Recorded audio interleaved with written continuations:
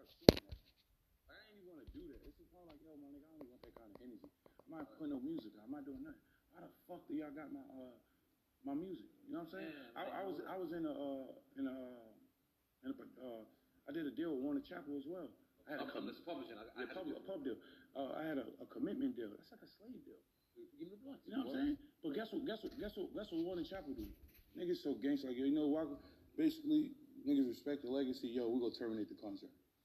Warner Chappell's good people. You know what I'm saying? Yeah. Warner Chappell go, what the fuck's up with Warner Brothers? Yeah, you know what I'm saying? I didn't know that. That's some cocksucker shit. Y'all niggas holding nigga YouTube that ain't signing y'all. Slave. And y'all want to keep signing.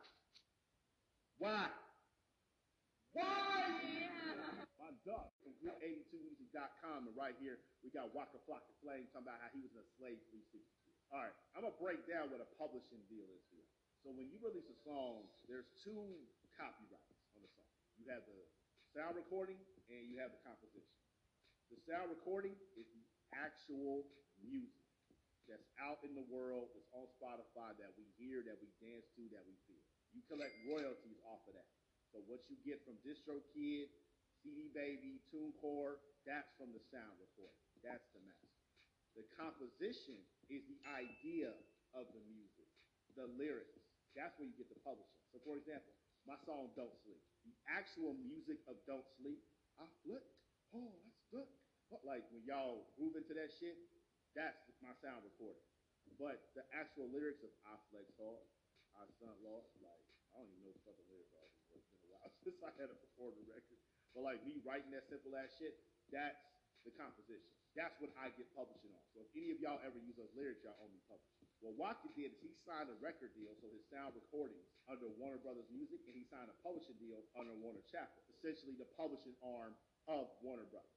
What a publishing deal is, let's take Don't Sleep Again, for example. The song fucking knocks. They see y'all listen to it. It got millions of streams. People connected with it. They see people who've done the dance videos. Hey, Dorian, we like that song. We want to get that song placed in TV, in movies, and in video games. In exchange for us doing that, we're going to own a percentage of the publishing. And every time you get synced in a movie or a TV or a video game, we're going to give you a check up front in advance. We're going to give you publishing that will recoup based on how we shop it. And you'll be able to collect royalties because you own the sound recording. Sounds like a win-win, right? If you do a one-off with the publishing for a song that's already bubbling, it is a win-win. But they don't do the one-offs. What Waka just said right here, they had him in a commitment deal.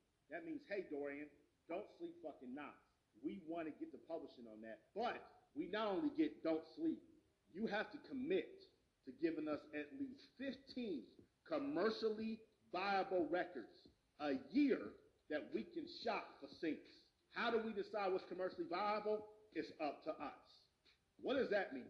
Not only will they own the publishing on Don't Sleep, they are already going to own the publishing on songs I ain't even created yet. So if I want to write a dedication song to my daughter, Nova, down the line, they already own the publisher on that because I'm in a fucking commitment deal.